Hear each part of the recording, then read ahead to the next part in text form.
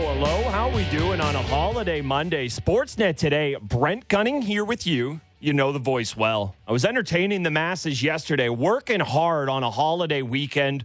I wasn't working that hard. I was talking about the NFL and the Leafs while I watched the NFL and thought about the Leafs. So not too hard. Don't want to make it seem like I'm slaving away on the holiday here. And joining me today, very, very happy to have alongside me, Justin Cuthbert. You hear him on the station all the time. We're gonna expand things a little more and hear lots of you today. How you doing, bud? I'm good, man. As a giant radio nerd, unabashed radio nerd, it is a thrill to be in this studio and to join you. And looking forward to talking hockey, football, having some guests on. It's gonna be a lot of fun. It is gonna be a lot of fun. I'll tip this to you since you're such a radio nerd. I don't know if you caught it, but on the door of our studio, I'm gonna botch the wording of it, but there is a sign that says something along the lines of, "Through these doors walks the greatest on-air talent in the world." And I'm like, wow, it's a high bar. How about good on-air talent or strong on-air talent, but the best in the world? So I hope you, maybe I shouldn't have told you that. Just told you were that when the show was done. Maybe I'm putting too much pressure on you now. I mean, I did miss the sign, but I was,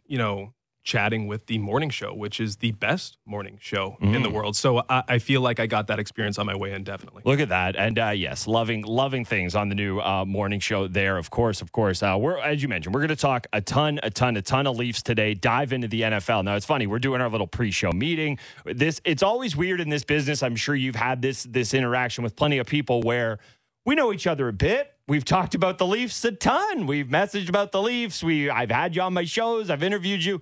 And now it's like we're going to meet and have these conversations. And so I'm sitting there. I'm trying to figure out, are you an NFL fan? What do you do? And I won't out which team it is, but you told me there is an NFL fandom like lurking in the past for you. It's not your fantasy and it's not your gambling, but there once was a team that you cared about in the NFL. Yeah, there was. I was a Minnesota Viking fan from a young age, but it really died with gambling and fantasy. Like it's if you have held on to many things. If you've held on to your NFL fandom, it means that you've actually supported a good team, because it dies if you witness missed field goal after missed field goal in big spots. And we saw a lot of missed field goals yesterday, but the Minnesota Vikings, they perfected the missed field goal in a big spot. So it died a little bit, and it's dying more and more because there's just the gamification of football has just taken over. And for me, it's hard to put on a Viking game when you've got, you need Mason Crosby to hit one of 4 field goals to make sure your Thanksgiving isn't ruined. And it was. I guess he got the one there. So you're happy about that. It's funny you say that the only way you can hold on to the fandom of your football team is if it's a good team. And I told you, you're like, so are you a fan of a team? And I said, I found out last year I am a Patriots fan. I didn't know. I'm a 32-year-old man who loves the Patriots. And Tom Brady's been dominant in the NFL since I was about 10 or 11 years old. So that was the team I always was rooting for. That was the team I was always pulled to. And then Brady wasn't there last year. And I'm like, this is really weird. I still want Tom to do well. I literally have a framed picture of the guy in my man cave in my basement. I'm really pulling for him. But now Mac Jones is back. The Patriots are back. And I realize I am, in fact, a Patriots fan. So I'd say I took a sabbatical, if you will. I needed a break.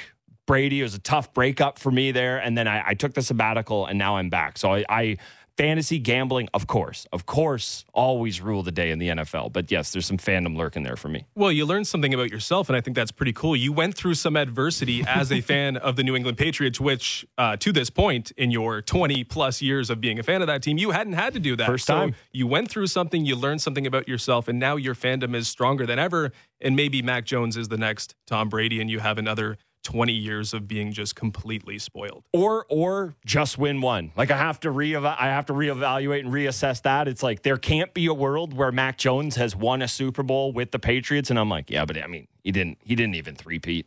He didn't even have back-to-back mini dynasties. So what are we even really talking about here? It's going to be a big time recalibration for my football fandom again. Brent Gunning, Justin Cuthbert here with you. We're here with you till noon today across the Sportsnet radio network. Nuts day in the NFL yesterday. You were talking about how it was great for you. I mean, because you're going to have to, bog down and be serious about your job at some point as the hockey season starts up here. But if that was your kind of last, not that you're not going to get to watch football, but if that was your last hurrah to just rot and let the football wash over you, I don't know that you could have possibly had a better day. Yeah, and to pair that with Thanksgiving dinner is definitely the good way to go out. I was talking earlier about how we were privileged as hockey writers, hockey fans, to have that sort of guilt-free football watching experience. I mean, I've been caught on Sundays, I'm 6-7 hours deep into watching football and realizing, hey, this is the one of the few Sundays where the Maple Leafs, play a back-to-back and they're in Arizona randomly on Sunday night, and you have to pivot from all-day football watching to, I have to write something about the Leafs tonight. That's a bit of a different, that's talking about recalibration. That is a recalibration just on that Sunday afternoon. But yeah, last year was kind of great, just enjoying football, and then, we don't want this to repeat itself. Clearly, we want a full regular season in the NHL. We want a full Leafs season. But starting in January, it wasn't actually that bad. Wasn't that bad? Okay. Now, I have an idea that I'm going to pitch to you today that I cannot have the NHL starting in January. I actually need it to start just a little bit earlier. So that's a tease. We'll get to that later on. Now, again, in prepping for the show, we're talking about, do you have a team? Do you like a team? And we were wondering what it would be like in this market if you have an NFL team actually here. And this is not, I want to be so clear about this. I may be a Patriots fan, but I would never, ever, ever want this city to steal the Buffalo Bills. That would be blasphemy. The Bills deserve to be in upstate New York and everything that's going on there. But if the NFL got its 33rd team, an expansion team, and it's the Toronto, I don't know, I guess it couldn't be the Titans because there's already one of those, the Toronto Raccoons or whatever you got, what do you think would happen? Like, I think there are a lot of people who have a team that they are like loosely a fan of, and they would come over. But if you're a diehard, you're a Seahawks fan, you're a Bears fan, you're a Packers fan, I don't think you're switching allegiances for that. I don't know. I feel like I look at this a little bit different than you because, your fandom proven over the last year. Mine dying as we speak. I feel like, and as I mentioned with fantasy and gaming, it sort of takes away from, okay, I got to be here at 1 p.m. I got to be here at 4 p.m. because this is my team. I think if a team that all of us would share in came into the market, I think it would change a lot about how people viewed their fandom, because I think a lot of people are like me where it's like, I'm more interested in the spectacle of Sunday than living and dying with one team. And it is easier for certain teams. You mentioned the Packers. I think a lot of Packers fandom would live on because it's ingrained for so long. Literally owners. And because, literally owners. And because, they are good every year. But I think it would be a great test. We mentioned the Bills in Toronto. Like, the Bills in Toronto never worked, and we knew why it didn't work. It was fake. It wasn't real. It wasn't the team that this city really, truly owned. But if there was a team that Toronto really, truly owned, I feel like it would change something, but it also would change the NFL at large. And all of a sudden, the symmetry that we're going to get in the NHL this season, finally, like, it's going to be an even playing field for everyone. That's what the NFL has done so great for so long. Like, it is just a perfect system. And if you throw a Toronto team, it's throwing a wrench into what was a perfect formula.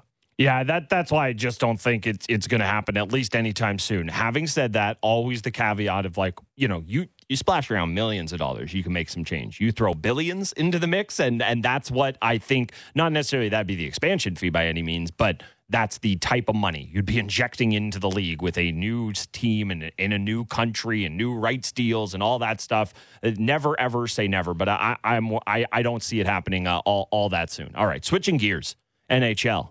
The tease that I just told you I was going to give you, why I need the NHL to start I need the NHL regular season started by the time Canadian Thanksgiving hits, because I do this every year. So if you've heard this rant, I'm sorry, but it's going to come back until I actually have enough power to garner change in this game. Every year on American Thanksgiving, I'm so jealous. I think of all the families crowded around, and they've got a wonderful Cowboys game on. For some reason, the Lions are playing as well. That's a thing that we're still doing in the year 2021. And all I can think of is, now that we have the Seattle Kraken, why do we not have a quadruple header on Canadian Thanksgiving? The Leafs play the Habs, the Sens. This one's not that sexy. The Sens play the Jets. You get your Battle of Alberta, and then you get Seattle and Vancouver. And we just have hockey from noon until midnight, basically, because we have our 9:30 start out in Seattle. What say you about my quadruple header on Canadian Thanksgiving? I mean, it makes all the sense in the world, obviously, to try to use a holiday to actually promote your game. But that's something the NHL has been allergic to for as far as I can remember. I mean, they do lean into New Year's Day in the Winter Classic, but there's generally like big college football games that day that sort of overshadow a lot of that. It's a big deal, I guess, for us north of the border. But they haven't found a way to key in on those holidays. They actually, I guess, enjoy their holidays and want to spend it with family because clearly the NHL doesn't lean into that. But it sounds like a great idea. And we're talking about symmetry. And the Seattle Kraken, while it's not perfect symmetry, it does offer something in terms of how you can build rivalries on a big day of hockey north of the border, whether it's Hockey Day in Canada or something like that. I think you have a solution there. But I mean, I was thrown off this year. We're starting on a Tuesday. We're not starting with the Toronto Maple Leafs. I was like thrown for a loop over the weekend when I realized that the NHL season is starting on Tuesday night with no Canadian teams involved. That's a different wrinkle into the normal plan. So that reeks to me of, hey, I don't know who has the games down there on that given night, but ESPN, TNT, here's your cookie here for you're going to join us as rights partners. We will give you your sexy opening night that you can market. Because as much as we're excited for Leafs Habs, or if you wanted to start off with a real bang and Matthews is in the lineup and it's Matthews and McDavid, even that matchup, I don't know that it quite is as easy to sell now. I think if ESPN and Turner do the job they hope they're going to do, selling Austin Matthews, the American star who could potentially captain the American Olympic team, against Connor McDavid, the guy who's going to be the exact same figure for Canada. I think they'll get to a point where they can sell that, but on opening night, I guess you just have to go, because I forget who the Bolts are playing. I think it's Penguins. Okay, Sidney Crosby. That's pretty easy. And then you have your two expansion teams in Seattle and Vegas in the late game there. So I definitely see. I'm the guy who, like, when the Leafs don't play on Saturday night, my back gets up. I'm like, this is my birthright to have the Leafs play on Saturday night.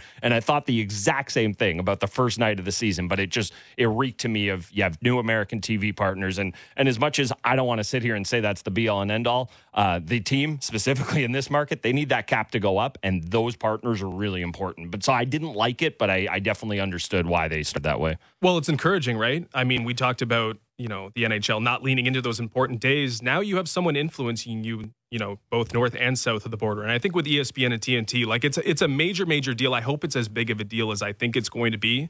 But there's the thing of the rising tide raising all boats. And if you have competition in the U.S. broadcasting market, hopefully they raise each other's game and in turn raise the NHL as a whole. And that's one of the big things that was a problem with NBC, is it was stale and they had no reason to really compete to raise their product because they weren't competing with anyone for advertising dollars. It was what it was. And now we have two major markets who are going head to head. And they've already, moved the opening day. They've got two really strong matchups. I believe it's on ESPN, an expansion team going out after the last expansion team. It should be a fun night to open on ESPN again, I believe, even if it threw us out of our normal cadence here. Yeah, that's right. And that's Justin Cuthbert, Brent Gutting here with you on Sportsnet today. We'll be here with you until noon. It just kind of proves the changing of the guard. And look, of course, you win back-to-back Stanley Cups, you're gonna throw yourself into that mix. But if this is not to go down this wormhole, but obviously there's other things at play with the franchise I'm about to mention.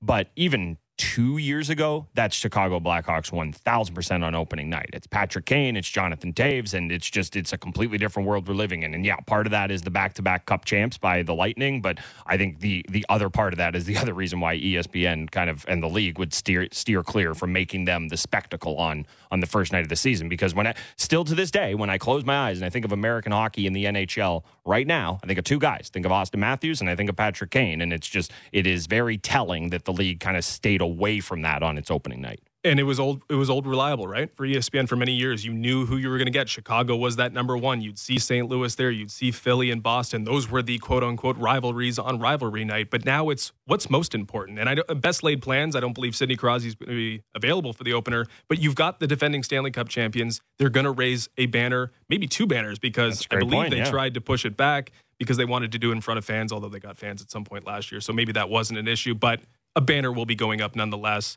You've got one of the more intriguing and interesting teams in the Pittsburgh Penguins who are meeting a crossroads of sorts. And, of course, we know exactly what's going to happen with the intrigue with Seattle. It's a booming sports market. They're not going to be playing at home, which I think it was a mistake. I know the arena wasn't ready, but if Jeff Bezos can go to the moon, I think you can speed up the process on getting a rink done. I wish it was happening in Seattle, but if you're going to choose another spot, Vegas with Seattle visiting is pretty good on opening night. Yeah, and again, especially for you, it's a little silly to overstate it this way.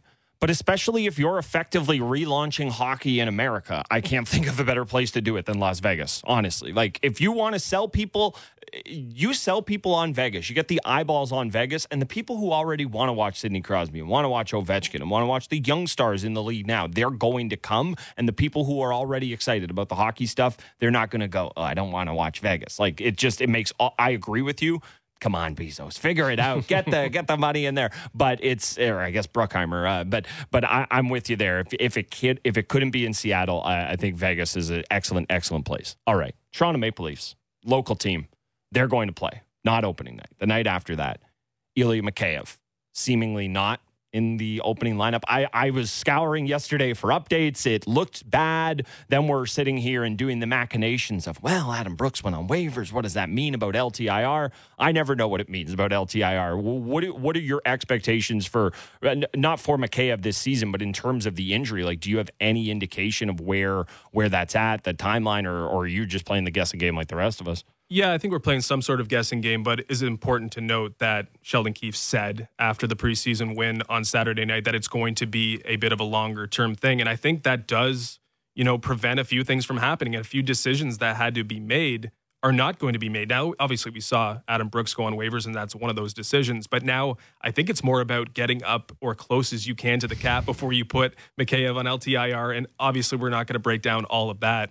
But I think it prevents them from having to have some difficult discussions because there was a logjam building on that left side as much as it was completely scorched with Zach Hyman leaving, and there's a completely wide open depth chart heading into the offseason. They actually have quite a few pieces there that have to settle themselves. And Ilya Mikeyev was the one guy who was probably playing a little bit out of what we maybe projected him in terms of positioning, being in the top six. And we have sort of some theories of why that might be. But now either Kerfoot or Bunting was going to end up on the fourth line if Mikeyev started in the top six. And now I think you can sort of rank those guys in what might be proper slotting, because as much as Ilya Mikeyev fancies himself as a top six forward, he's probably best suited for a bottom six role in terms of the left side. And I think that not that you want Ilya Mikeyev to not be around for opening night, but I feel like it might slot everyone, at least who's remaining, appropriately. Yeah, think about the best version we've seen of Ilya Mikeyev as a Leaf. For me, it's when he was part of the hemline with Hyman and Engvall.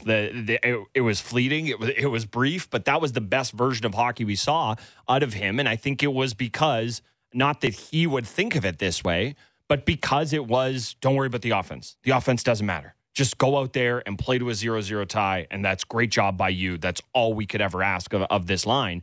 And I think the problem is that the player just doesn't really view himself that way. This is a guy who thinks he has offensive upside, and it is so jarring to see that from a player who has, and again, we know a lot of this goes back to the wrist injury, and if you really want to drill down and look at the 5-on-5, shooting numbers before that, yes, the finishing ability was better, and maybe the wrist injury hampered it, but the wrist injury happened. That's the player he is now. Now, not to say he can't evolve and can't grow, but it's just, it seems to me like a player who is so comfortable thinking of himself in that offensive mindset. And it's been proven time and time again, not with this team, not in this market, but in every team in this league, that if you want to become that guy, the road to that, unless you're a Mitch Marner or an Austin Matthews, is by being an effective kind of worker bee type in the third line. Yeah, I mean, I guess he knows what pays. Maybe the soup endorsement deal. He got a little taste of that marketing money, and he realizes that putting pucks in the net is how he's going to make the most money in his professional career. I wonder if the Olympics played into the sort of not even perceived unhappiness, the unhappiness of Ilya Mikeyev, because I think there's an opportunity for him potentially to be on that team, maybe probably in a depth role. However, you mentioned the hemline. I mean, I think they're in a position now where they can put like a far improved hemline on the ice with Kampf and Kase. I mean, that partnership, though it wasn't, it didn't stay together for the last preseason game, that's been one of the sort of staples of training camp so far. And I feel like that could be that checking line with that little offensive upside. Because Mikeyev, as much as he can't put the puck in the net, I mean, he can create chances with the best of them. And Kase is a guy who can put the puck in the net, and Kampf can be that defensively responsible guy. If I'm putting together a lineup and, that optimized final lineup with everyone healthy, obviously, which is not the case right now, I feel like that is the best checking line you can put on the ice. And we've learned that Sheldon Keefe wants to have that in his lineup. That line he can go to shut down the opposition. I think it could be a lot better this year, despite obviously losing a little bit of talent in Zach Hyman this offseason and maybe being, objectively being a worse team, at least on paper.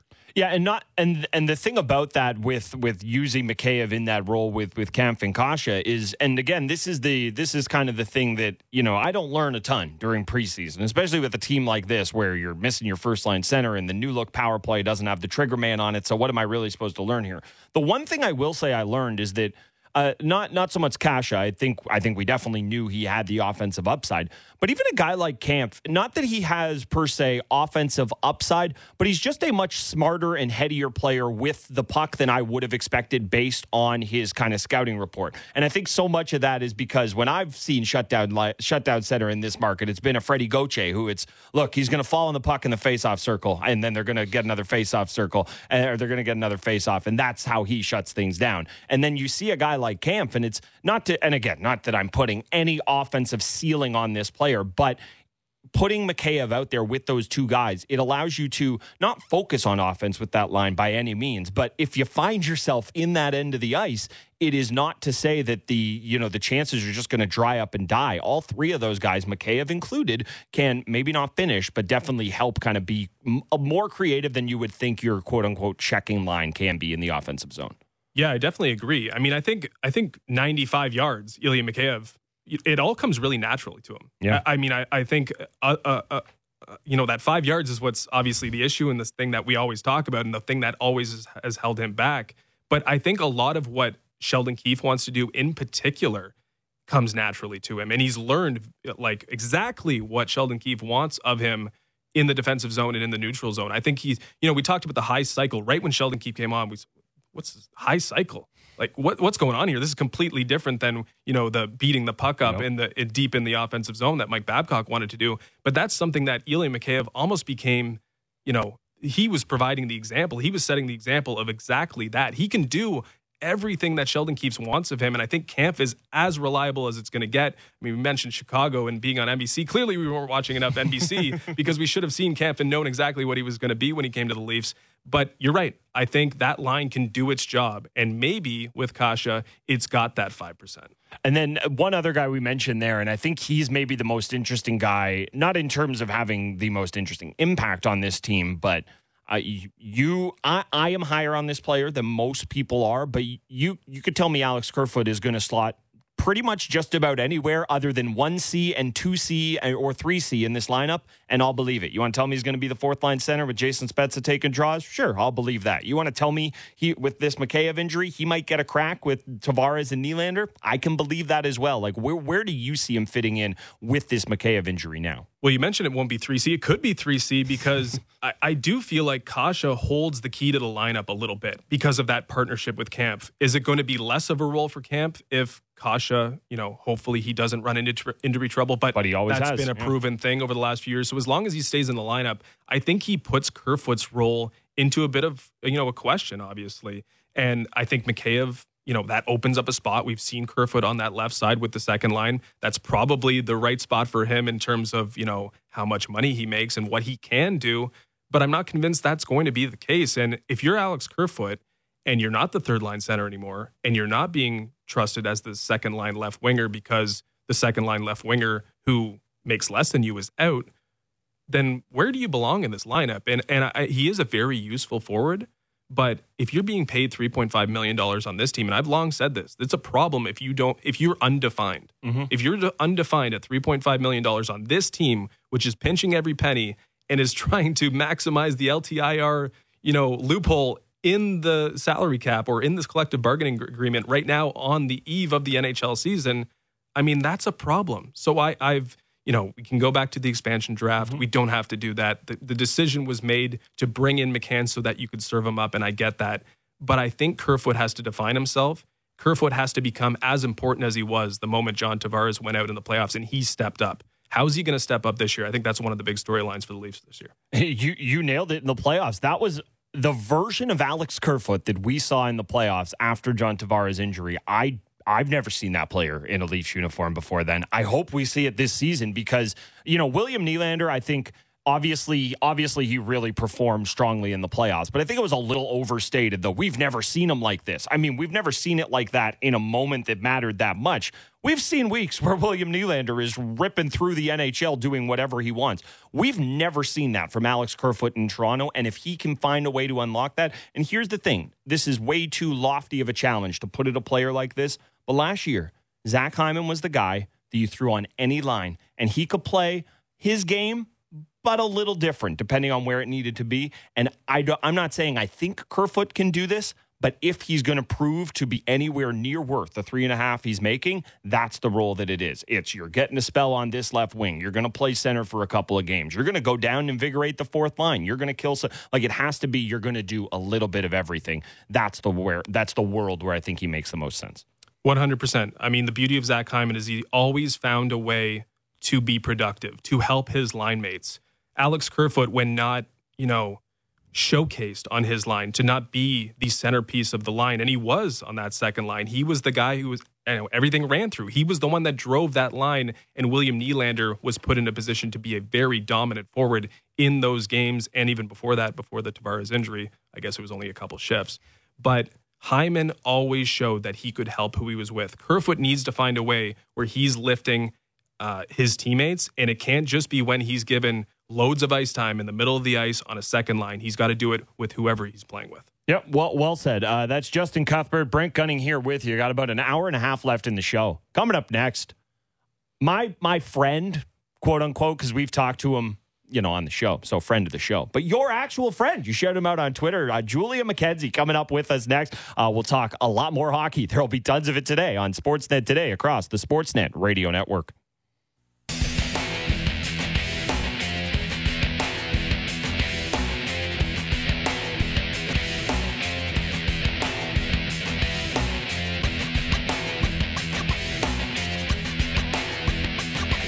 Sportsnet today, Brent Gunning, Justin Cuthbert alongside me here with you for a little less than an hour and a half left in the program. Tons of hockey talk going to dive back in the NFL as well. In the next hour, Gary Gramling of the Monday Morning Quarterback will join us then. But joining us right now, I joke, friend of the show, I've had him on a couple times, I tweak him about the Montreal Canadiens. But actual friend of yours, Justin, Julian McKenzie joins us now. Julian, how you doing today?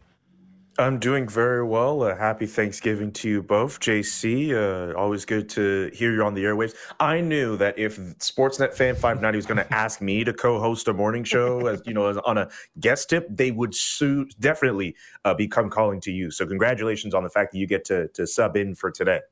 Oh, that's too kind, buddy. I mean, I'm honored to be on the list of people that you reach out for to have a beer with when you are in the city. So proud to be on that list, and I hope I can stay on that list. What's going on? Obviously, you've got a lot on your plate, but it's a holiday Monday, and you're choosing to work?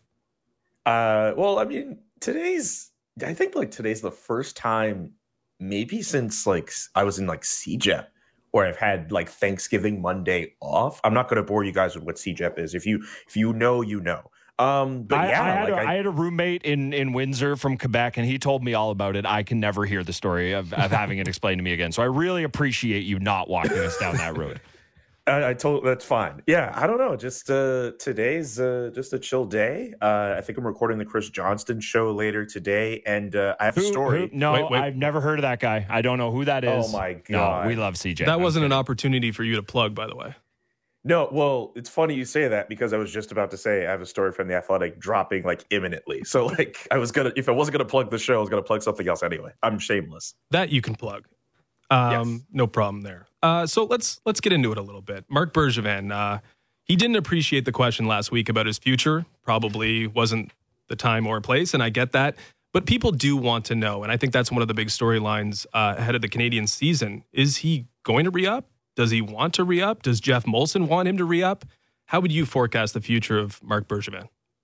Here's what I'll say about that line of questioning that came up at that press conference. I'm still convinced nobody would have asked him about it had the news not come out that Marc Bergevin wasn't going to answer questions about it until the end of the season, not been brought up before the press conference. And maybe, other journalists should have respected that. But I also wonder if journalists would have just kind of held off if they had just announced the news that it was just, the fact that it was a press conference for Carey Price being admitted into the player assistance program, as opposed to having that. And then, oh yeah, right, Marc Bergevin's not going to answer questions about that.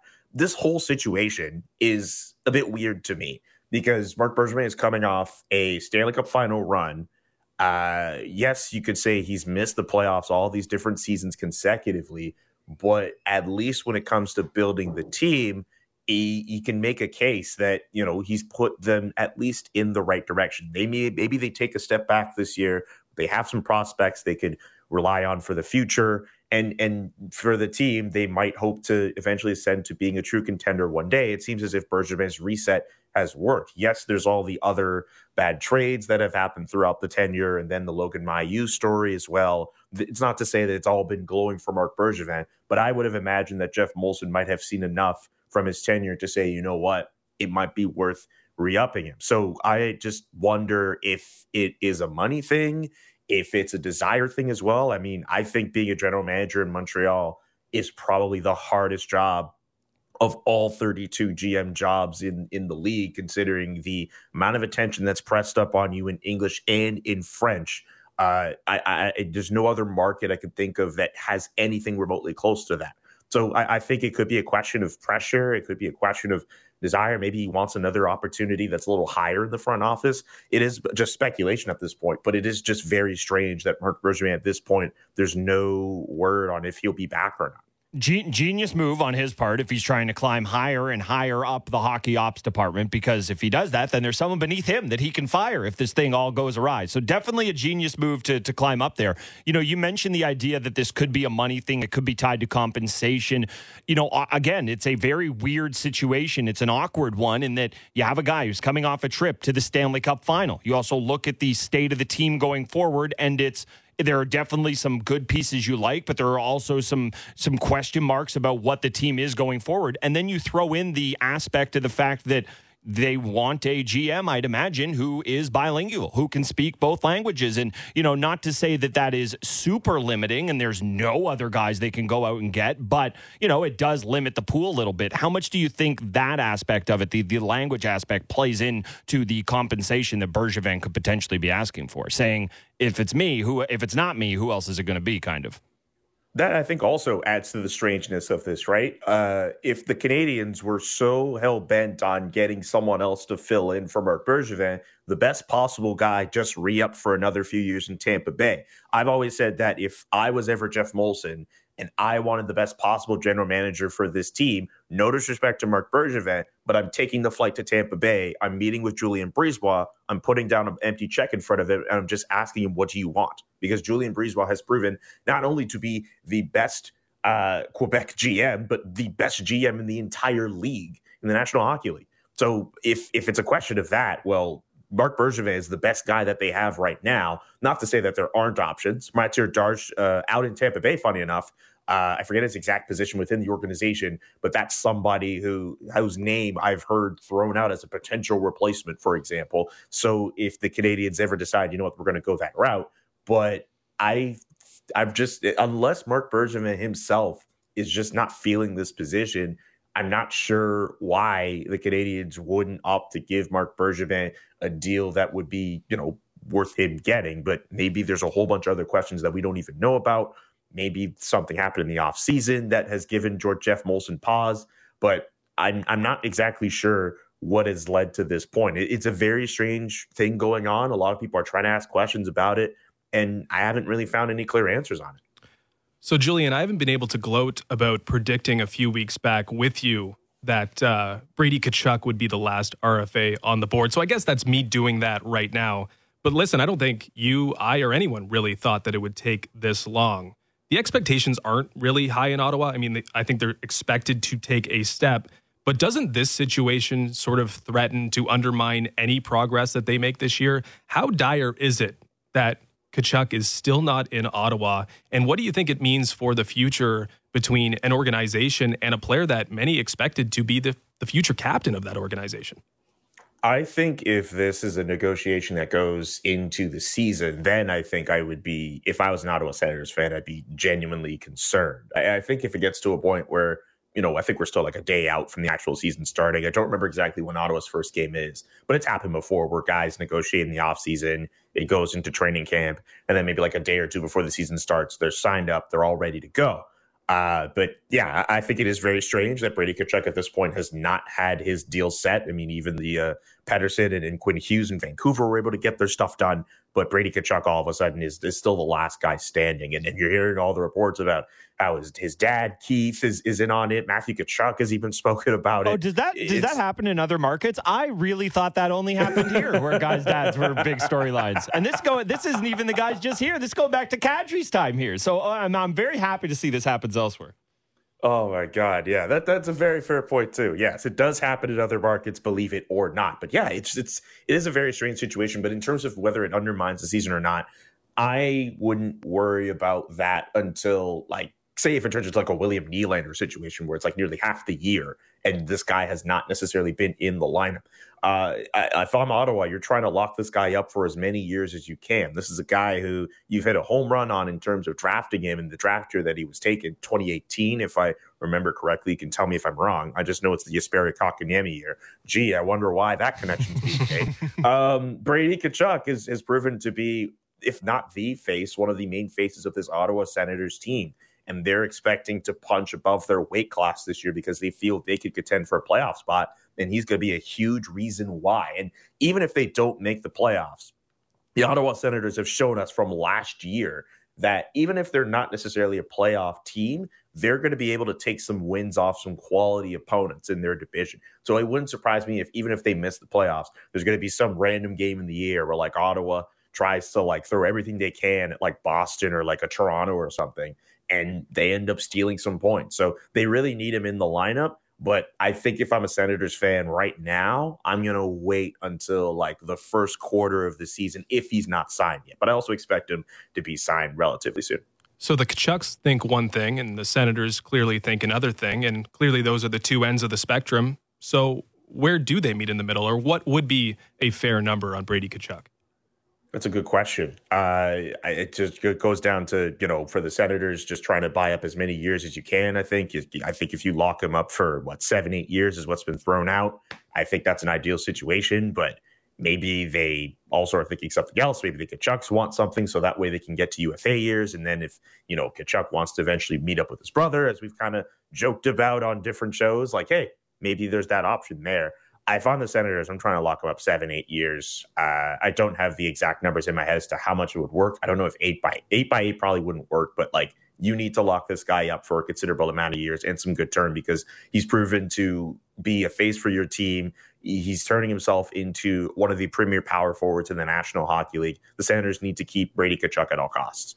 I think what it's going to come down to, and I think the dance that's kind of being done there, and it just goes back to deals they've signed in the past. Thomas Chabot didn't get, I think he might have got a little, but he didn't get a ton of bonus money up front. And if you look at the deals that Benajad just got, and I know that's a different player, that's a guy you're buying up all UFA years, and he's proved, I understand all that. It feels to me like the what's happening in the camp is, if you're Brady Tkachuk and you realize you're not going to get any bonus money, you're saying, well, I want all the money then. Like, if I don't get all the money right now, you got to give me all the money. And it's got to be maybe $1 million more on the AAV than you'd like if I'm not going to get the bonuses up front. And I do wonder if even though the Sens don't want to do it, if the most likely thing here that happens is both sides blinking to a certain extent and you end up with a bridge deal that's not quite Pettersson, but something in and around there. I wonder if that kind of makes the most sense there. I do want to kind of just look at the Atlantic at a kind of 500-foot level. It's a really fun division to kind of preview this year. I think Florida is maybe, to me, the ultimate wild card. If you told me they're going to finish second or win the division, I'm not necessarily putting them there, but I don't think you're crazy. I think Tampa's good, but they took a step back. We just talked about how great that third line is. They're all gone. Boston, a year older. They just lost their second line center. That kind of matters. And the Leafs, I mean, I'll talk about them ad nauseum, so I'll let you opine there. But in terms of the kind of top four of that division, I'm really curious to see how it shakes out. So what's funny is I know I didn't mention Montreal. I know, sorry. No, it's all good. I did this exercise for myself just to see what I have the divisions looking like, and I looked at the Atlantic, and this is my top 4. Like, I'm all in on the Florida Panthers being a good team this year, so much so that I think they could win the Atlantic Division. I think Toronto's second place, Tampa Bay in third, but they've shown that they don't necessarily need to win the division to win a Stanley Cup. And this is a team that has logged so much mileage over the last calendar year. Like, we've just like a week or two out for their 1-year anniversary of winning their Stanley Cup in the bubble. Like, that's how much hockey they've played over the last 365 days. And I'm giving the Bruins the 4th spot in that division, and they're ultimately going to be a wild card team. I think Montreal, I've said this, that they're probably going to compete for a wild card spot. I think the Carey Price thing kind of complicates matters. I mean, I was not surprised initially, but that was before the news dropped late last week that he was going to be in the player assistance program. But I was not surprised when I heard that Carey Price was not going to be available for the Canadiens for the first few games, at least of the season. But now that he's in this program, I think it throws a lot of stuff out of whack. I mean, I don't know if it's fair to expect that he's going to be even ready for the first, in November, when I think is the earliest he could join in, because he hasn't even skated all of training camp, on top of the fact that they have all these injuries. And that might actually hamper them in terms of their start for the year. But Florida, Toronto, Tampa, and Boston, those are the top 4 teams I have in the Atlantic, and Boston, again, as a wild card team. I think the division is pretty stacked, and the teams that are in there, they're all like really good teams that you could easily see going on a run, So this is a really fun division to follow. It might be the most fun division in hockey to follow, but then again, I think the Central and the Metropolitan, might have something to say about that. Julian, there's big games on the marquee for the first few nights of the season. We have the Toronto-Montreal rematch. We have Tom Wilson at home, not on Broadway, but at home versus the New York Rangers. And we have the most recent expansion team at the previous most recent expansion team. What stands out for you in terms of appointment viewing as we open the season here? Man, all 3 of those games, you can make an easy case for that, because Seattle and Vegas, like, I want to see what Seattle looks like. I have not had an opportunity to watch them all preseason, and looking at what their division looks like right now, they have a shot at making the playoffs. I mean, the 3 California teams, I don't expect them to compete. So they really have to kind of battle it out with like Vancouver and Calgary, right? So yeah, I think Seattle has a fighting chance to make the playoffs this year. And it starts with that game against Vegas, a team that is going to it's going to be all or nothing for that team this year. The Toronto Montreal, obviously, there's the rivalry, there's all the we remember from the playoffs, but I'm not going to lie to you. Like, I kind of want to see Montreal play against like a U.S. team for once. So I'm actually looking more forward to them when they play the Buffalo Sabres. I think like the very next night or later this week, just to be like, oh, wow, the Canadiens are in a U.S. city. They're playing against a team that's not in a Canadian division. What are they going to look like against the Buffalo Sabres? I know it's the Buffalo Sabres, but it'd be just nice to see. I'm trying to remember the other matchup. The Rangers and the Capitals. The Rangers just all of a sudden decided, okay, we're going to build a lineup that is just going to actively seek and destroy Tom Wilson. Is that going to work? Is that going to turn into a game where we're just going to see a fight off the top of the game, and then hockey's being played after that, or we're going to get the start, stop fighting that we saw in that one matchup earlier in the year? I'm curious about that matchup now. And I know some people are going to be like, oh, you see how exciting fighting is? No, fighting's not supposed to be that exciting. It's just that with the mess that's been made between those two teams, you kind of have to watch. So if I were to put it in terms of 1, 2, 3, I'll say Rangers, Capitals at the top, Seattle, Vegas, number 2, and then Montreal, Toronto, number 3. But I'll definitely be watching number 3. You sound like me as I'm actively watching like one of the 3 big boxing fights a year. I'm like, I hate this fighting. I don't care about boxing. No one even likes this stuff. I definitely didn't pay $70 for this pay-per-view. No chance. Oh, who even likes it? Who likes it? We'll save the fighting topic for another day. You mentioned the Sabres, first time in history anyone's been excited to see them play outside of the players' families. Jack Eichel. Oh my God. What do we think's going to happen there? Like what is the end game for this situation? This is a player who needs surgery. This is a player who needs a fresh start. Like I am beyond frustrated for him in terms of, the way his NHL career has gone. This is a guy who should be kind of hunting down Austin Matthews to be the 1B for the great next American superstar. And it's just been, I was about to say stop-start, but it feels like it's never even really started for this guy. What do you think ends up happening with Eichel? Free Jack Eichel, first of all. Yes. This is a guy who we should be seeing on Team USA at the Olympics in February. We're making the big deal about Canada, obviously, because of the country that we live in. But I still think Team USA, with the weapons that they have, they should be a fighting force at the Olympics. And Jack Eichel should be a big reason why. But unfortunately, it doesn't look as if we're going to be able to see that for Team USA.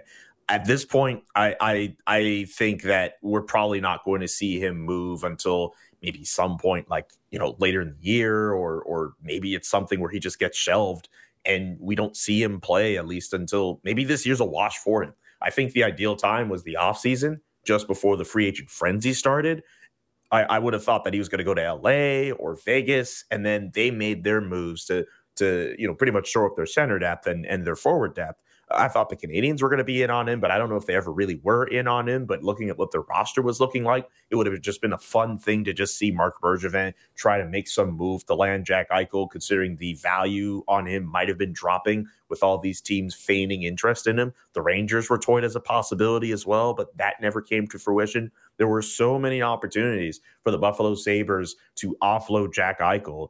And we're at this point now where I'm not sure how many of these teams are genuinely still interested, one, and two, what these offers look like. There's no way, considering what he's waiting on in terms of this surgery, that the offer that the Buffalo Sabres would have wanted is what they're going to get from any of these teams who might be interested. I've heard there's a few interested, but I imagine there might have been way more interested in Jack Eichel earlier in the offseason. And I think the Buffalo Sabres missed an opportunity for them to capitalize on that. So I don't see him moving for the foreseeable future, just because a lot of teams are just pretty much set with the teams that they have right now, unless the Sabres have some move that comes in that just kind of blows their socks off. Yeah, that's exactly it. You need a dance partner that has a big salary to trade back that you'd actually want, or you need somebody with a lot of cap room on the books, and those teams don't really exist out there. Julian, thanks so much for the time, man. Really, really appreciate it. Hey, man, thanks so much for having me. All the best for the rest of the show. JC, I'll talk to you when I talk to you, I guess. Indeed. We'll chat soon, buddy. There we go. There he is. Julian McKenzie, the Athletic and a host of Zone Time on Yahoo Sports. J.K. McKenzie. You can follow him on Twitter there. It's funny, him mentioning Bergevin with wanting to get in on the Eichel trade. With Bergevin's swashbuckling nature, I half expect him to get on the phone and be like, buddy, I got a new surgery. Forget these two you've been looking at. I got a guy in Bellerive or some French town out in Montreal. I just Marc Bergevin.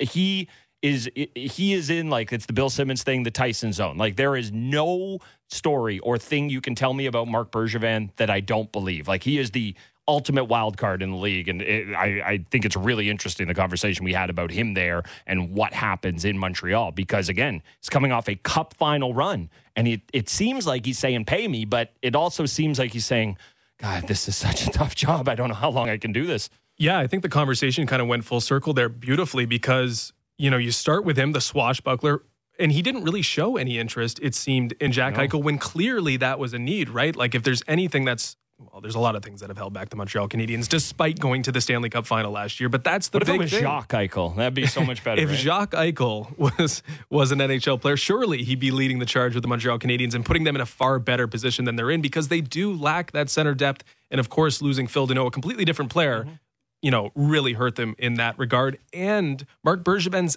at that point in his career. He's not trying to protect the next 5 years. He's trying to make best use of the next maybe 5, 6, 7 months. He might be at that position in his career, or maybe just looking to move up and, take a little bit of the stress off, because clearly we joked about how he's aged. He looks like a different man now that since he's started. It seems like this is a high pressure situation that's got the best of him a little bit, but that one last move, I could have seen it happen with Jack Eichel. Yeah, I easily could have seen that.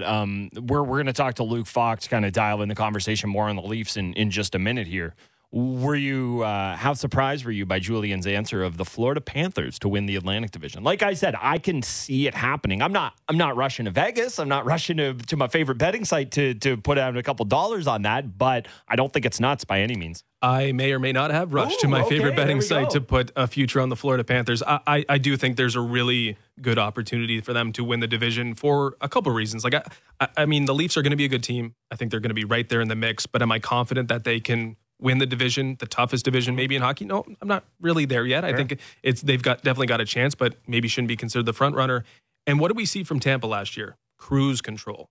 People didn't believe Tampa was going to get out of the first round last year because they kind of just floated through and made their way through that 56 games and got to the point where, okay, this is what really matters most, is the playoffs. And I think we'll see that exact same thing from Tampa this year. So I think the division is wide open despite it being so strong and so top heavy. And I think Florida is going to have more motivation maybe than any team that's looking forward to the playoffs. They haven't proven themselves. They don't have that luxury to be like, okay, we're just going to get there and then we'll perform. They've got to perform right away. Yeah, that's interesting. We see that a lot in the NBA with a team who takes the regular season a lot more seriously than a true contender like Tampa does, and we'll see how it plays out in the Atlantic. We'll see what Luke Fox thinks about the Atlantic. He joins us next. Get a Leafs preview. What's going on with the bottom pair? Who's taking Mikheyev's job? Who's taking the top 6 left wing spots? Let's find out. Luke Fox joins us next here on Sportsnet today.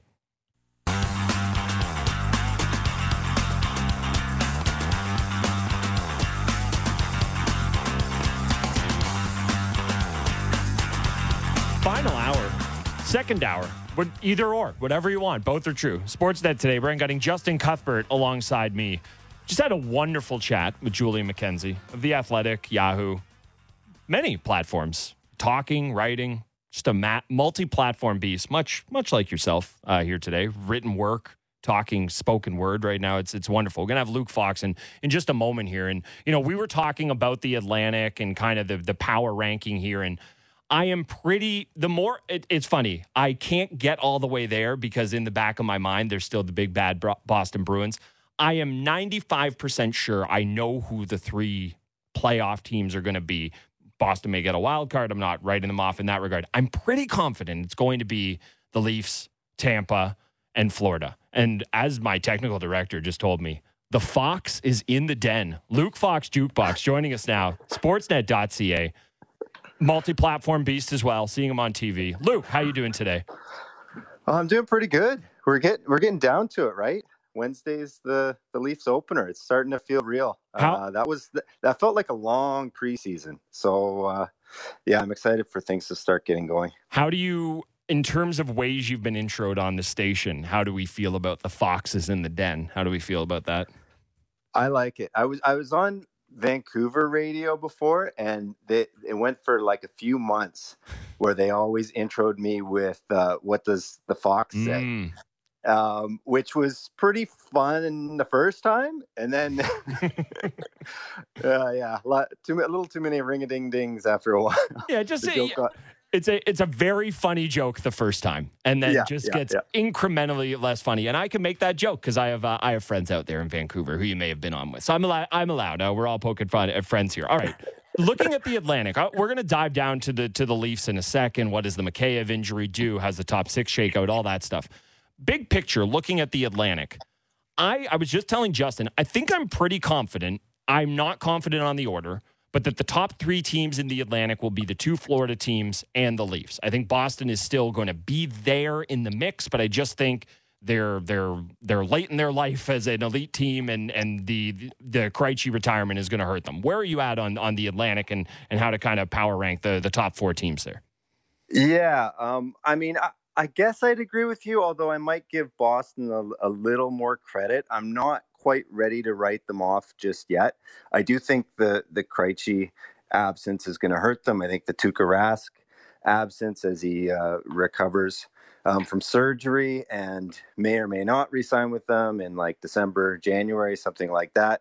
I think that is a big question mark because all of a sudden they're going with a pretty inexperienced goalie tandem.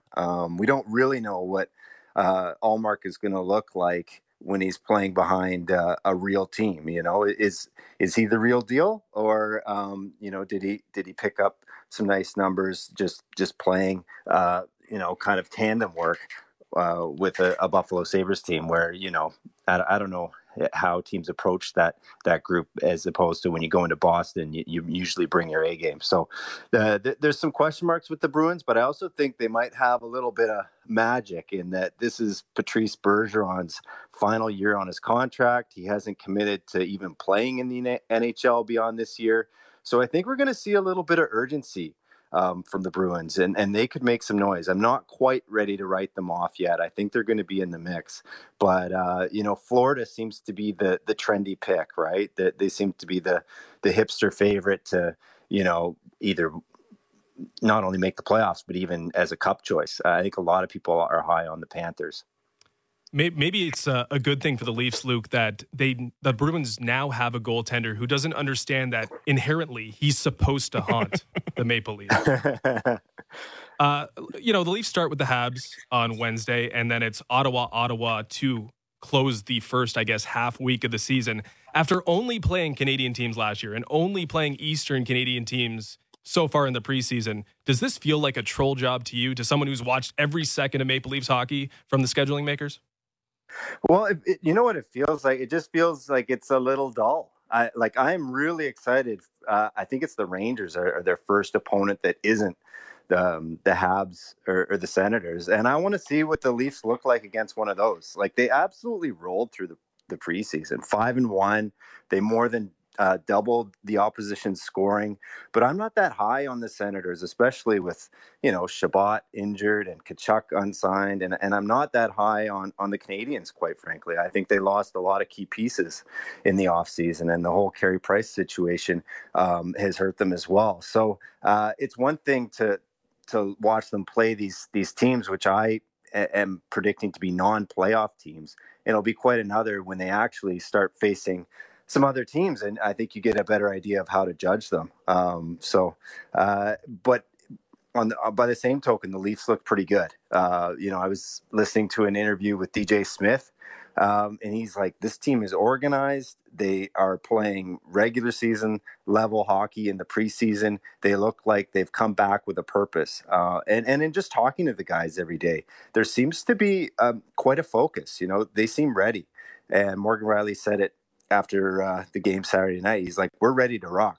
And you know what? I kind of appreciate how focused and mentally strong they seem to be after what was an ugly finish.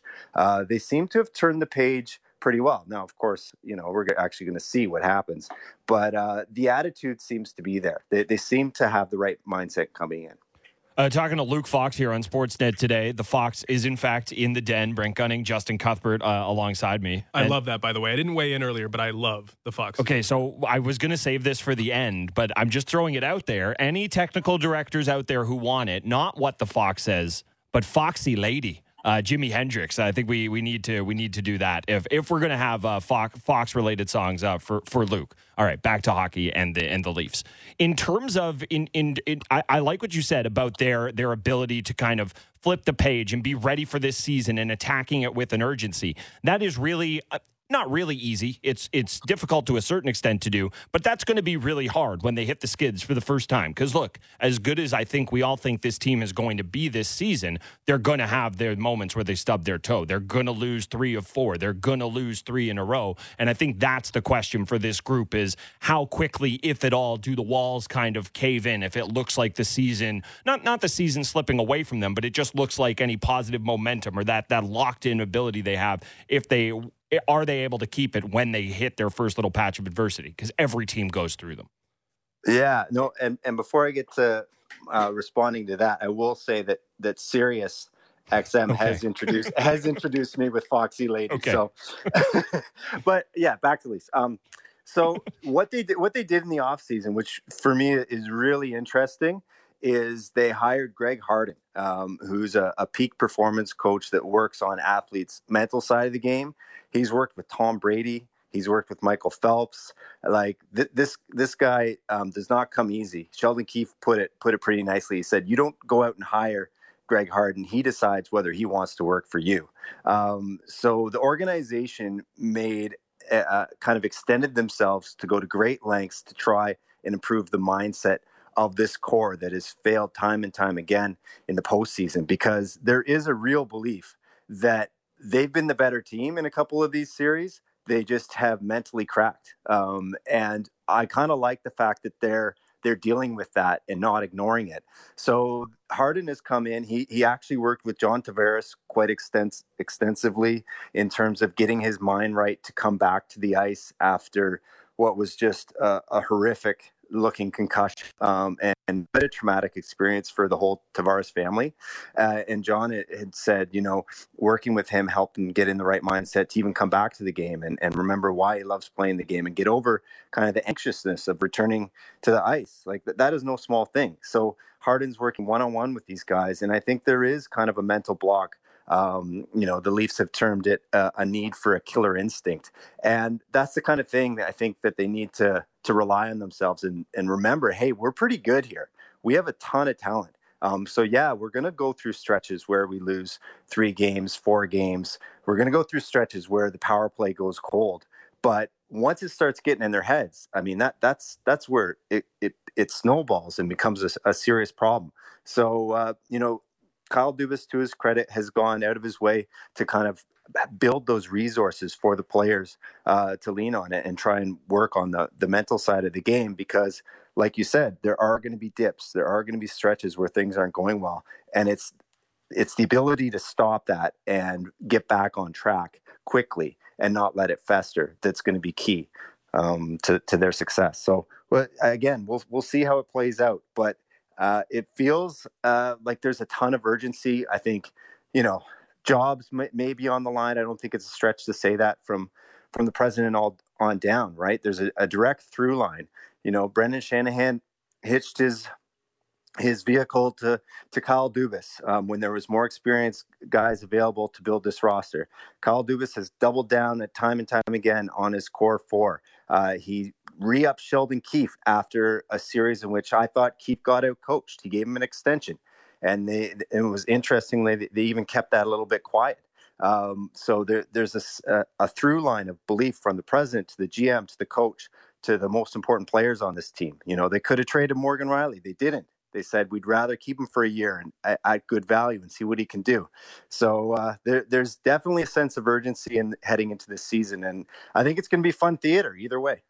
So, Luke, we witnessed all the drama, or what was really just brief disagreement and mild misunderstanding featured on the All or Nothing series. And just a lot of Sheldon Keefe swearing, really. Like, if we're going to boil it down to the thing we saw the most, a lot of cussing from that man. Well, my take is that if it wasn't for Keefe swearing, it should have been on Disney+. But anyway, it was Amazon Prime, and it was Ilya Mikeyev front and center, I believe, in the first episode in terms of, like, the friction within the organization.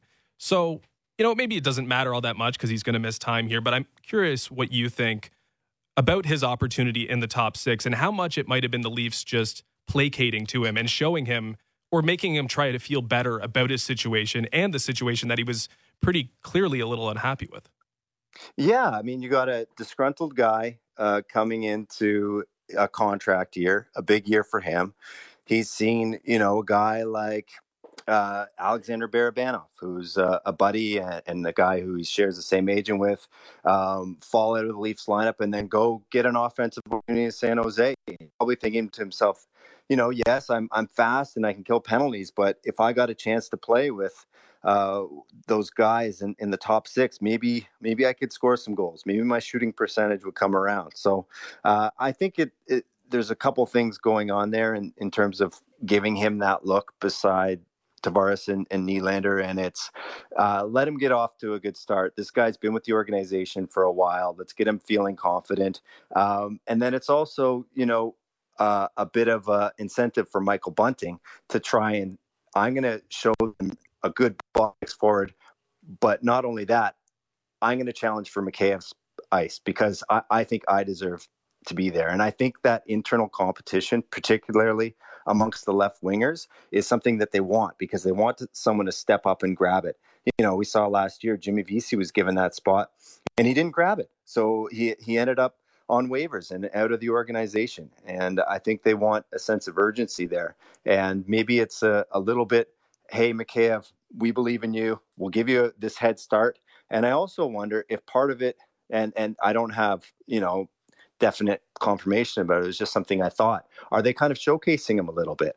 He could be a guy who could be traded at some point. He's in the final year of his deal. So I wonder if he were to start out in that top 6 role and get a bunch of points with Tavares and Nylander, if he becomes a little bit more enticing for competition to make a pitch for. So that was something else in my head. But now with his injury, and we should get more clarity on that in a few hours, I think it's probably Bunting's spot to start off in the opening night. That's who I would put there as well. The thing I wonder with with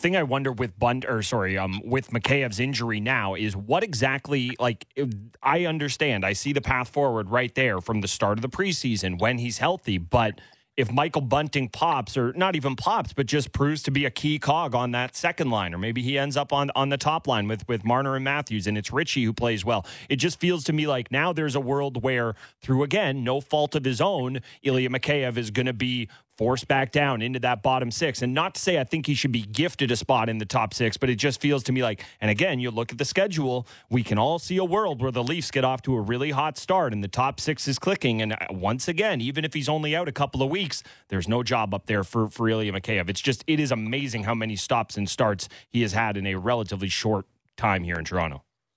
Yeah, and I feel bad for the guy because until the original wrist injury in his rookie year, he was really making an impression, just on the fan base, on his teammates, on his coach, that they love the fact that they had a penalty killer that they could trust. They love his speed. They love his work ethic. I've watched him during camp, and everyone knocks his shot every single day after camp. He would stick around and take one-timers and try and work on his shot. And, and kudos to a guy like William Nylander, who hung around after camp one day I watched and just fed him puck after puck after puck. This guy is determined, he could be sulky and whatever, I want out, or I'm not in the top 6, but he hasn't come in with that attitude. He's coming in with the attitude of, okay, my shooting isn't there. I need to work on that. Okay, my mental game isn't quite there. I get a little in my own head on breakaways, so I'm going to work on that. And he's trying to improve himself. So it is quite a bummer, the fact that he went down and he got cross-checked by a guy who's going to be in the AHL when the season starts. But that's hockey.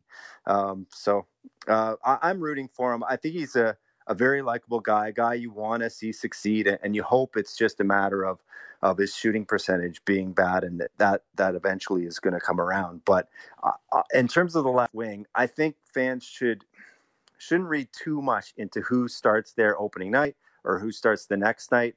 I feel with Sheldon Keefe, he's a tinkerer, right? He likes to experiment, and this is the first time he's had 82 games to experiment. So I think we're going to see Ritchie with Tavares and Nylander at some time, and I think we're going to see Bunting probably on all 4 lines throughout the season. Like, there's going to be a lot of different combinations as they try and figure out what is the optimal lineup.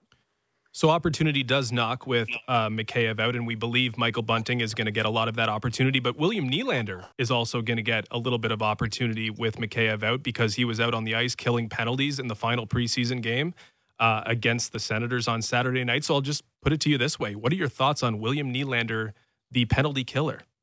Yeah, it's pretty interesting because I look back and I think he has about 6.5 minutes of penalty killing time total in his whole NHL career.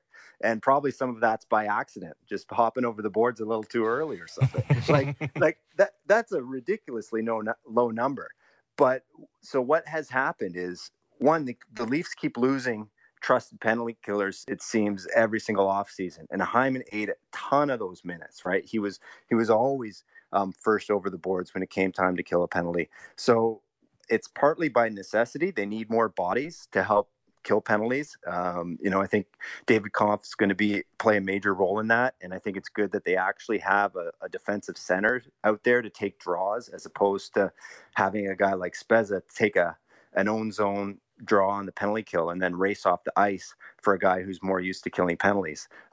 So kind of by necessity, they're trying to incorporate more forwards. And part of it has to do with assistant Dean Chenoweth's approach to the penalty kill. He wants the Leafs to sit back a little bit less and try and get in position and block shots. He wants them to be more aggressive. So Keefe in Nylander sees a guy that is great at hounding pucks, great at anticipating plays.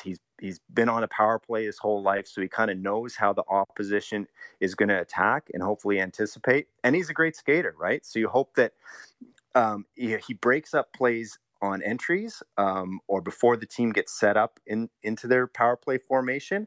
So he doesn't have to block shots because he's racing around and breaking up before they even get a shot off. So it's an interesting strategy. It's a more aggressive approach to the penalty kill. And the other thing is, if you're playing that way, you need more penalty killers because you're going to be exhausted because you're running around trying to hound the puck as opposed to being in a defensive stance. So I think Keefe has mentioned he might try Austin on the penalty kill. He might try John, who we saw a little bit Saturday night killing penalties. And it's kind of expanding the role for these core players who, if you're going to pay them that much money, you might as well have them do a ton of work. I would love to hop in a time machine and go back to the day. No, that's too soon. Like the week after William Nylander signed his contract into December, and tell people that we were going to come off a playoffs. We won't tell them what happened in the playoffs, where William Nylander was the best Leaf forward, and he is now going to be counted on to kill penalties heading into the next NHL season. I just feel like that would have cratered the minds of about, 85% of everyone listening to this show right now. One thing I do have to ask you about, and I think those are really good points you make about the penalty kill. I think so often we worry about power play coaches and the scheme and how it's going to be. There's a plan on the penalty kill too. A lot of it's effort, a lot of it is desire, but there's a scheme out there as well. And the fact that the Leafs have a new one, I think that's going to benefit them. The top 4D is set as set can get. They didn't trade Riley. That was an option they had on the table potentially this year. They chose to stick with it. What are you expecting from the third pair this year? It's going to start the year being Dermott and Sandin. Liljegren may factor in this at some point in time. What are your expectations from a third pair of two, not rookies in Sandin and Dermott, but still young and inexperienced players? Yeah, it's going to be fascinating. I think it's going to be hard for either of those guys to crack the top four. You know, Keefe said himself, like, our top four is pretty established at this point. He really has trust in Muzzin and Hall to shut down the other team's top players. Morgan Riley, I think him and TJ Brody make a great pair. I think Riley's best attributes come through with having Brody as a security blanket, and he hardly makes a mistake, Brody, and I don't think he gets talked about enough. But as for the third pairing, Sheldon Keefe has really put a challenge towards Travis Dermott lately. I don't think he's particularly thrilled that he's getting 200 plus games deep into his NHL career and hasn't made a strong push to be a top four defenseman yet. So he's putting pressure on Travis both publicly and privately. He mentioned on Saturday the fact that he wants this guy to take a step. He's still waiting for him to do it. And now you got Timothy Liljegren, who's also kind of at a bit of a crossroads in his career. This is his 5th year as a pro. It doesn't feel like it's been that long since the Leafs took him in the first round, but he's a right shot. He's more than spent enough time with the Marlies. He's ready for that next step. So Dermott's getting pressure from behind in terms of Liljegren, who has worked a lot with Sandin throughout their Marlies career and know each other well as partners. And they also have that lefty-righty balance. So I think this is a big year for Travis Dermott, even though he signed a contract and has another year of security beyond this year. I wouldn't say he's in the coach's doghouse, but he's borderline. There's pressure on him to step up. So I think there's going to be a little bit of competition at bottom pairing. And Rasmus Sandin has been given the quarterback position on the second power play unit. Keefe wants Dermott to establish himself as a bit more of a penalty killer, especially with Zach Bogosian leaving to go back to Tampa in the offseason.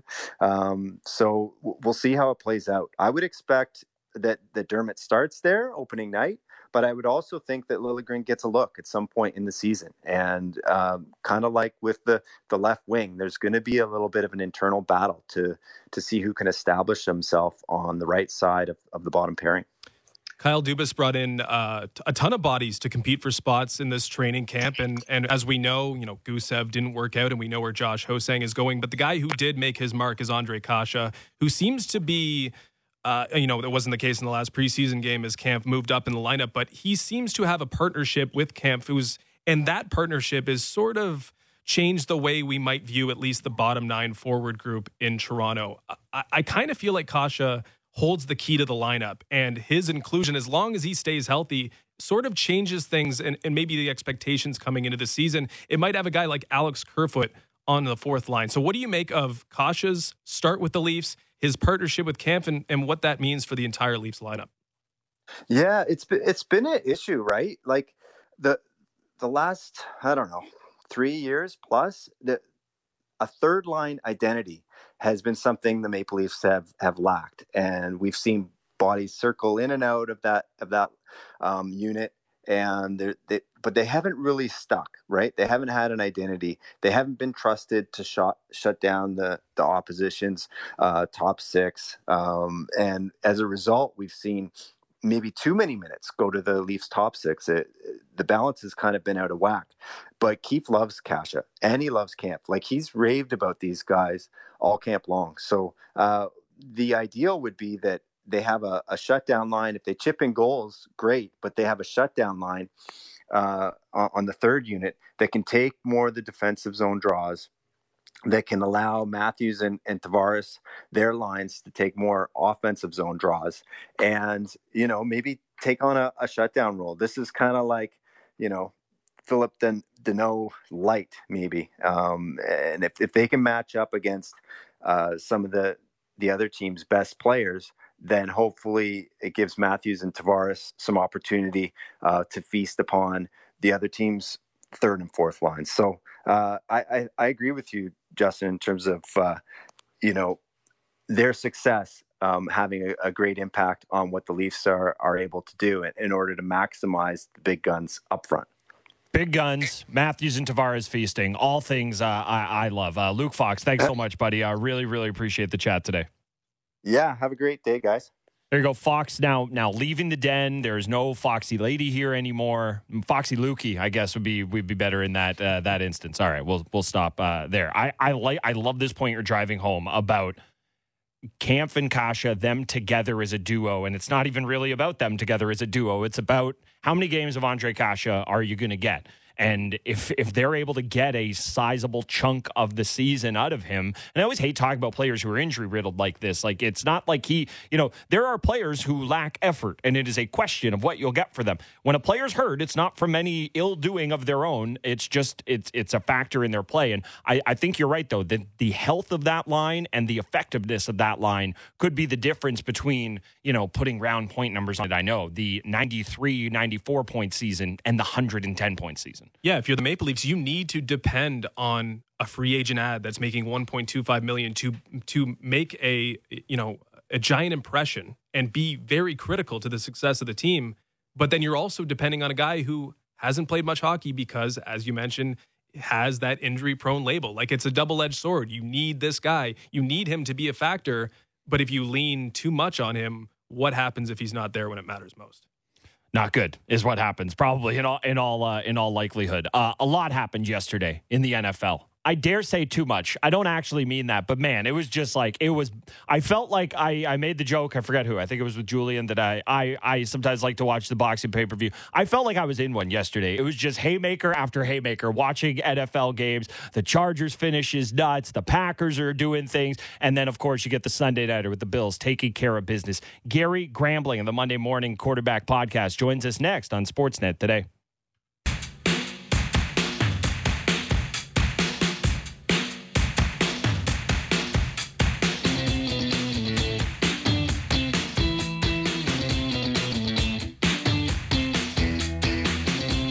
In the NFL, nearly in the book. Sportsnet today, Brent Gunning, Justin Cuthbert alongside me here with you for another 20 minutes or so. A lot of Leafs talk today, a lot of fun Leafs talk. And, again, you never want anyone to see anyone hurt, see anyone injured. But the Ilya Mikeyev injury late in training camp, it definitely just threw a completely other wrinkle at us. And, it's definitely going to be something that we should keep an eye on today. But diving into the NFL, who better to do it with than our buddy, Sports Illustrated, host of the Monday Morning Quarterback Podcast, Gary Gramling. Gary, how you doing today? I'm doing all right. How about you guys? Doing well. We got a wonderful day of NFL football under our belts yesterday. We got one more tonight. So what's not to like? I mean, I could go tons of places with you. I have to start with this Chargers team. Watching them yesterday, it was just It was incredible to see. You know, Justin Herbert, he's a guy who has had these flash moments, but more times than not, he's kind of ended up on the losing side of him. That is, you know, the term kind of statement win gets thrown around. It's a little eye-rolly, but I'm going to use it here. Beating that Cleveland team, that's a real team with a real defense. You go up and put 47 on them, and you do it in the fashion they did at home. That just felt like a big-time moment for Herbert yesterday. Yeah, and look, I mean, it was just as superstar a performance as you can get from a quarterback.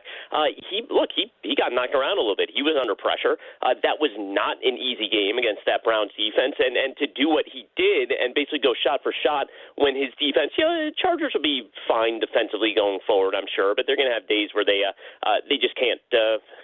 They don't always stop the run. I mean, there's going to be days like this, but I mean, it was. Look, I'm not quite ready to do it, but I think we're on the verge of putting Justin Herbert in that class with Patrick Mahomes at the absolute top of the league as far as most valuable players. Well, quarterbacks have their defining characteristics, and we sort of understand what that is from a Mahomes, and I think we're getting that understanding about Josh Allen. And Justin Herbert's still like an unknown quantity unless you're really diving into Chargers games on a weekly basis. So tell us, what makes him so special? And I'm curious how you think Brandon Staley has helped him, expedite that natural progression of a young star quarterback. So it is that ability to play under pressure is the number one thing, and really that's the number one thing with any great quarterback is when the heat is on, when you got all the bodies sitting around you see a lot of guys fold. The great ones just play like they normally would. His downfield accuracy is incredible. There's arm talent. We know there are plenty of guys with big arms who don't quite know where the ball is going. His downfield accuracy and ball placement and touch is just sort of next level here. And again, it's I don't want to say it's better than Mahomes, but he doesn't have those incredible wide open Tyreek Hill is running 20 yards behind the entire defense type of throws presented to him. And yet when he has to go downfield, it's incredible the way he's dropping the ball in right now. So it is really he is as complete a package as you can get. And when you get a guy like that, and you see a touch of this with what's going on with Matthew Stafford and the Rams right now, as a coach, as a play designer, as a play caller, you basically have infinite possibilities. You can do essentially whatever you want, and that's what you're seeing right now with the Chargers. It was so funny to watch the end of that game. And I mean, you have the defining characteristic of that game that you mentioned is Herbert just chucking it all around the yard. But then at the very end of the game, you have Staley calling the play to not score the touchdown. You have the Browns dragging them into the end zone. I mean, like we joke, checkers, not chess. That actually was chess instead of checkers there. Yeah, and look, good for the Browns there. A lot of defenses, what they do is they sort of stand back, and next thing you know, running back will run up to the goal line and sort of take his knee, and that's it. The Browns had the presence of mind to basically throw him into their own end zone, which is good for them. I mean, that was the only chance Cleveland had at that point. But we're seeing that, and we're seeing it going forward. You're seeing it with Brandon Staley's aggressiveness on fourth down. A lot of that is obviously when Justin Herbert is your quarterback. You are more aggressive by nature, but we're seeing this, it's not quite an analytics thing because even before analytics was sort of the buzzword, you had some coaches in the league who did this, but you're finally seeing just coaches sort of embrace the confidence they should have in their offenses, especially in the NFL right now. So, Gary, we have one undefeated team, the Arizona Cardinals, who may or may not be legit, and we have a few others like Buffalo, Tampa, and the Chargers that we talked about that are clearly, they look like elite teams on both sides of the football. But for the most part, for me, Sundays have been spent watching and I guess gambling on painfully average teams. Is mediocrity sort of more rampant than ever in the league this season, or am I just a jilted gambler? I don't know if it's more rampant. I really think, look, I think every year, if you went back like 5 years or 10 years or whatever it is, you could probably pick out, 3 or 4 elite teams, 3 or 4 teams at the absolute bottom who are just not going to be competitive, and everyone else is just sort of lumped in. You usually get 20, 25 teams just lumped into that. If things break right, they could win 11 or 12 games. If things break really wrong, they're only going to win 4 or 5 games. I mean, the Chargers have been in that class for half a decade at least, and that's just sort of the way it goes. It's a much more evenly matched league than we think. I think what's happening this year is you're seeing a lot of teams just sort of oscillate win-loss more than normal. I'm not sure exactly what's behind that, but it is. Look, it's a league where I don't know. I mean, you look at a team like the Raiders. I think the Raiders might have been able to win like 11 games. They might win 5 games here. I mean, it's just there are a lot of teams like that where it's going to come down to basically 1 or 2 plays every week, or 1 or 2 fluky special teams fumbles or penalties or something like that, and that's the way the league is right now. I wonder if the reason for that is, and I want to be clear, I'm not trying to overstate this, but it felt like, and again, this could be total prisoner of the moment stuff, so feel free to tell me I'm wrong. But I feel like if we go back in time, 3, 4, maybe even 5 seasons, the quote-unquote middling quarterback or the low-end quarterback was a lot lower. Like even a guy like Zach Wilson, who has looked brutal at times for the Jets, you see it. There are wow plays that can be made there. There are throws that can be made. And I wonder if part of what Justin's getting at in terms of the kind of bigger, mushy middle group is that the quarterback play, not that there are so many elite guys now, but just that the quote-unquote bad quarterback in the league is actually not all that bad compared to what we would have said about that guy 3 or 4 years ago. No, I think you're exactly right. I think if you went back 5 years, you'd probably find maybe 10, at least 5, maybe up to 10 quarterbacks who just weren't good enough. What you're seeing right now, I think it's a result of, I think coaching is far, far better, and I think there's even a huge difference between 5 years ago and right now, and part of it is coaching is better. Part of it is this sort of really trendy system, this, we'll loosely call it the Kyle Shanahan, Sean McVay type system. That's a really quarterback-friendly system, and you have a lot of teams around the league sort of copying it, and that's what you're getting right now. It's sort of lifting these, Ryan Tannehill is a quality talent, but you see, he goes from sort of a below average starter in Miami to a borderline star in Tennessee, and you're seeing some of the same things with guys who really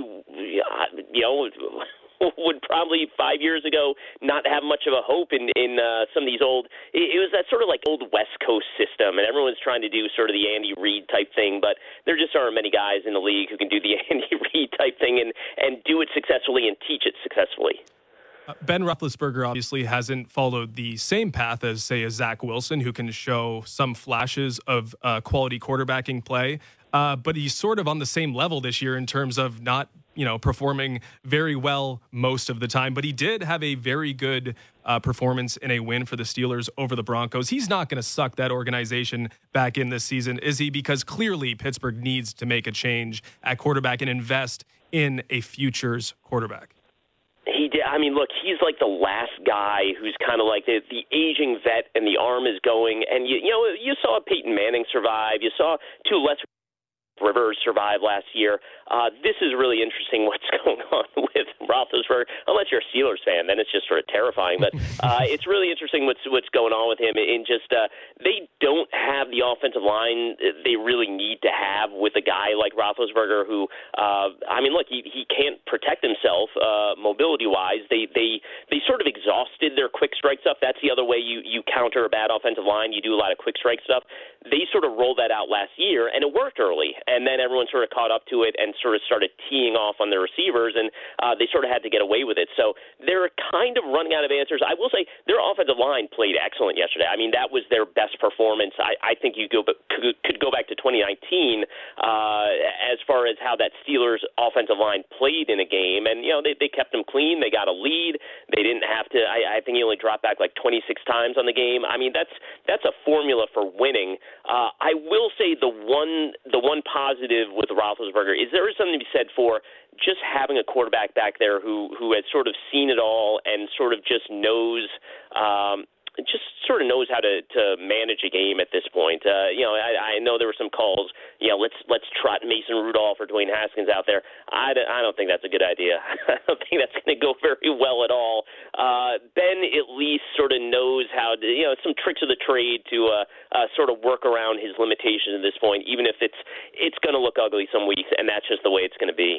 You might as well let him go down with the ship at this point. You mentioned it's interesting to Steelers fans. Yeah, it's interesting, like my roof blowing off my house is interesting to me. Yeah. Like, I'm very interested in what happens here. I'm not liking any of it, but yes, definitely. How am I going to solve this problem? Yeah. Exactly. In terms of the Sunday nighter last night, what was that more telling of? The Bills have, again, I hate this cliche, arrived stuff. They were in the AFC Championship game. They're here. But was that more of a statement win from the Bills or more of a worrying loss for the Chiefs? I mean, that defense has been a problem, and it's been glossed over by how great the offense is, but the holes are looking more and more glaring for that defense. So if I have to ask you to pick one, was that more impressive for Buffalo or more worrying for Kansas City?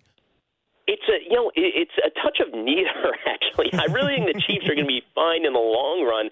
They'll get Chris Jones back at some point. I can't imagine Frank Clark is going to be as bad as he has been to this point early in the season. I don't know if he's hurt or what's going on with him. He's just been a complete non-factor, and that's a guy a lot of trade stock, a lot of big contract to get him in there to be a difference maker. He's done nothing this year. I think they'll eventually be fine defensively. They won't be good defensively, but they'll be good enough defensively, and they'll figure it out there. As far as the Bills go, I mean, yeah, look, there was a white whale type of thing going on here with them beating the Chiefs, and they get it, and they tried two very different tacks defensively when they played Mahomes last year, and neither one worked. And they sort of found a nice mix in this game. And look, they did benefit from the fact that Mahomes just had an off night, and Travis Kelce did not play well. He got roughed up, and you just don't see that very often. And I don't think Buffalo necessarily did anything. It's not some new, brilliant tactic to say, let's not let Tyreek Hill score 70-yard touchdowns, but they did it. They played it well. Obviously, Josh Allen made more than enough plays in that game, so it's just a quality victory. And again, that's not a team that necessarily needs to build confidence or something, but it's just sort of a nice moment for them going forward here. The other team that, I mean, there might be more, but the other team that I guess is top of mind when assessing who could hang with the Chargers and Bills and Chiefs in the AFC is probably the Cleveland Browns. They've went toe-to-toe with the Kansas City Chiefs and, of course, the Chargers yesterday. But it seems like something is just missing there. It was previously, an unmistakably elite quarterback, but Baker Mayfield played pretty well yesterday. So what are they missing? Why have they come up on the short end of a couple big games, or the best performances for them just sort of ahead here for them? Boy, I'll be honest, guys. I really think the Browns are the best team in the AFC. And I realize they lost yesterday and they lost to the Chiefs earlier this season. I think that's the most complete team in the AFC. The one thing that you'd say is missing, and this is we'd have to spend like 45 minutes on it to really properly parse it, but Baker Mayfield has to make plays late in games. I mean, that's why they lost to the Chiefs. They had 2 drives late, didn't come up with any points. Yesterday, they had 2 late drives. They went 3 and out on 1. And obviously, that last one was, look, having to go 75 yards in 90 seconds with no timeouts, that would be an incredible drive if he pulled it off, but they weren't even close to pulling it off. So it's not even, I don't even know if you really worry about it. You just like to see it. You know he's capable of it.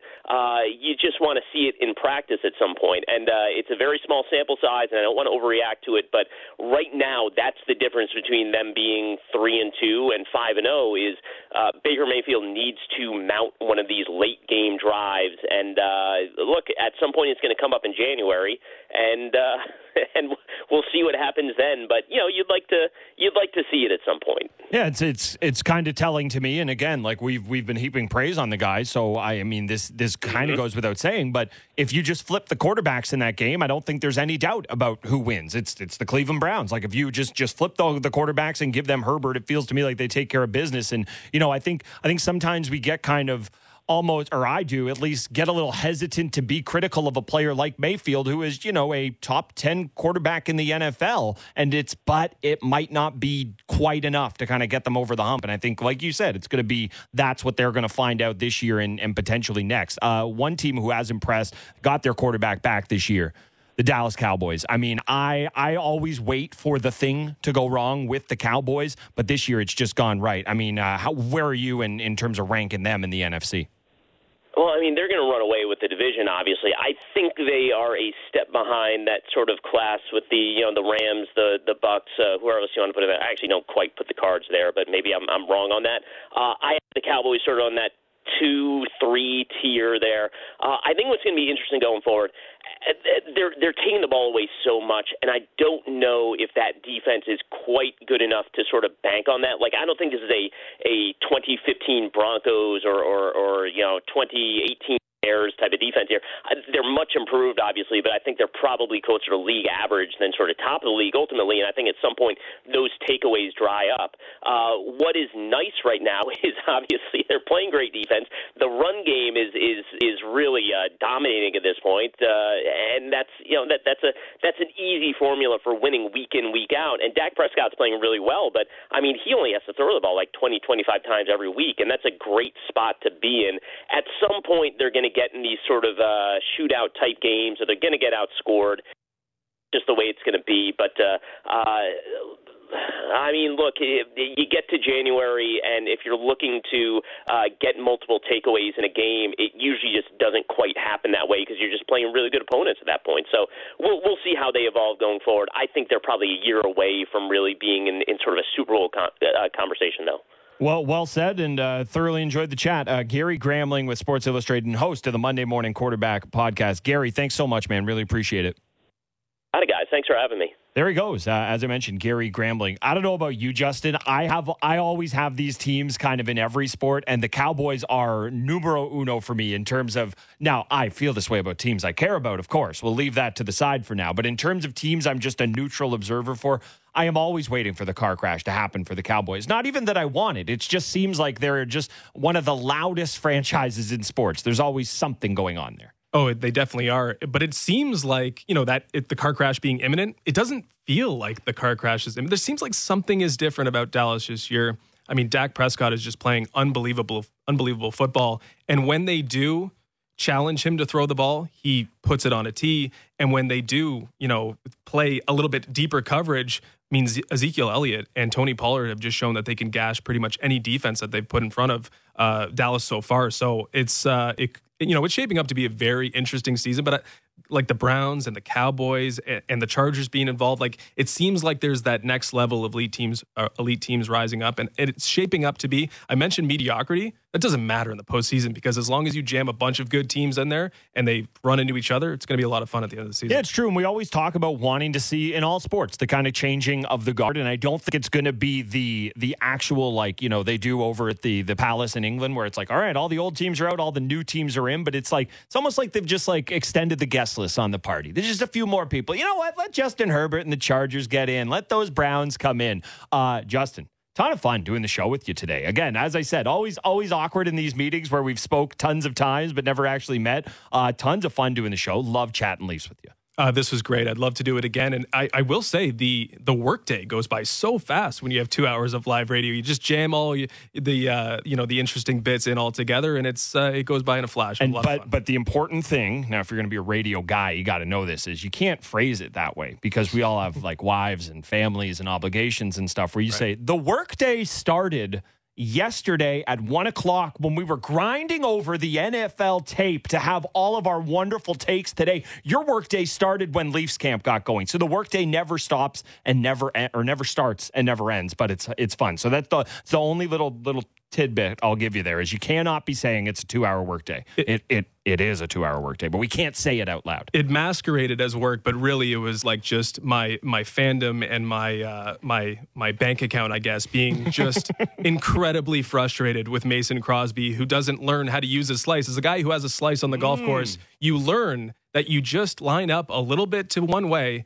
and it'll go straight down the middle. Or if you're playing with me, a lot of bit to one way. Wow, I can't believe it took us this long to find ourselves with a golf analogy here. I'm one of the golf guys after all. Oh my goodness, we'll have to dive into that next time we're back together. Really want to thank everybody who helped us put the show together today.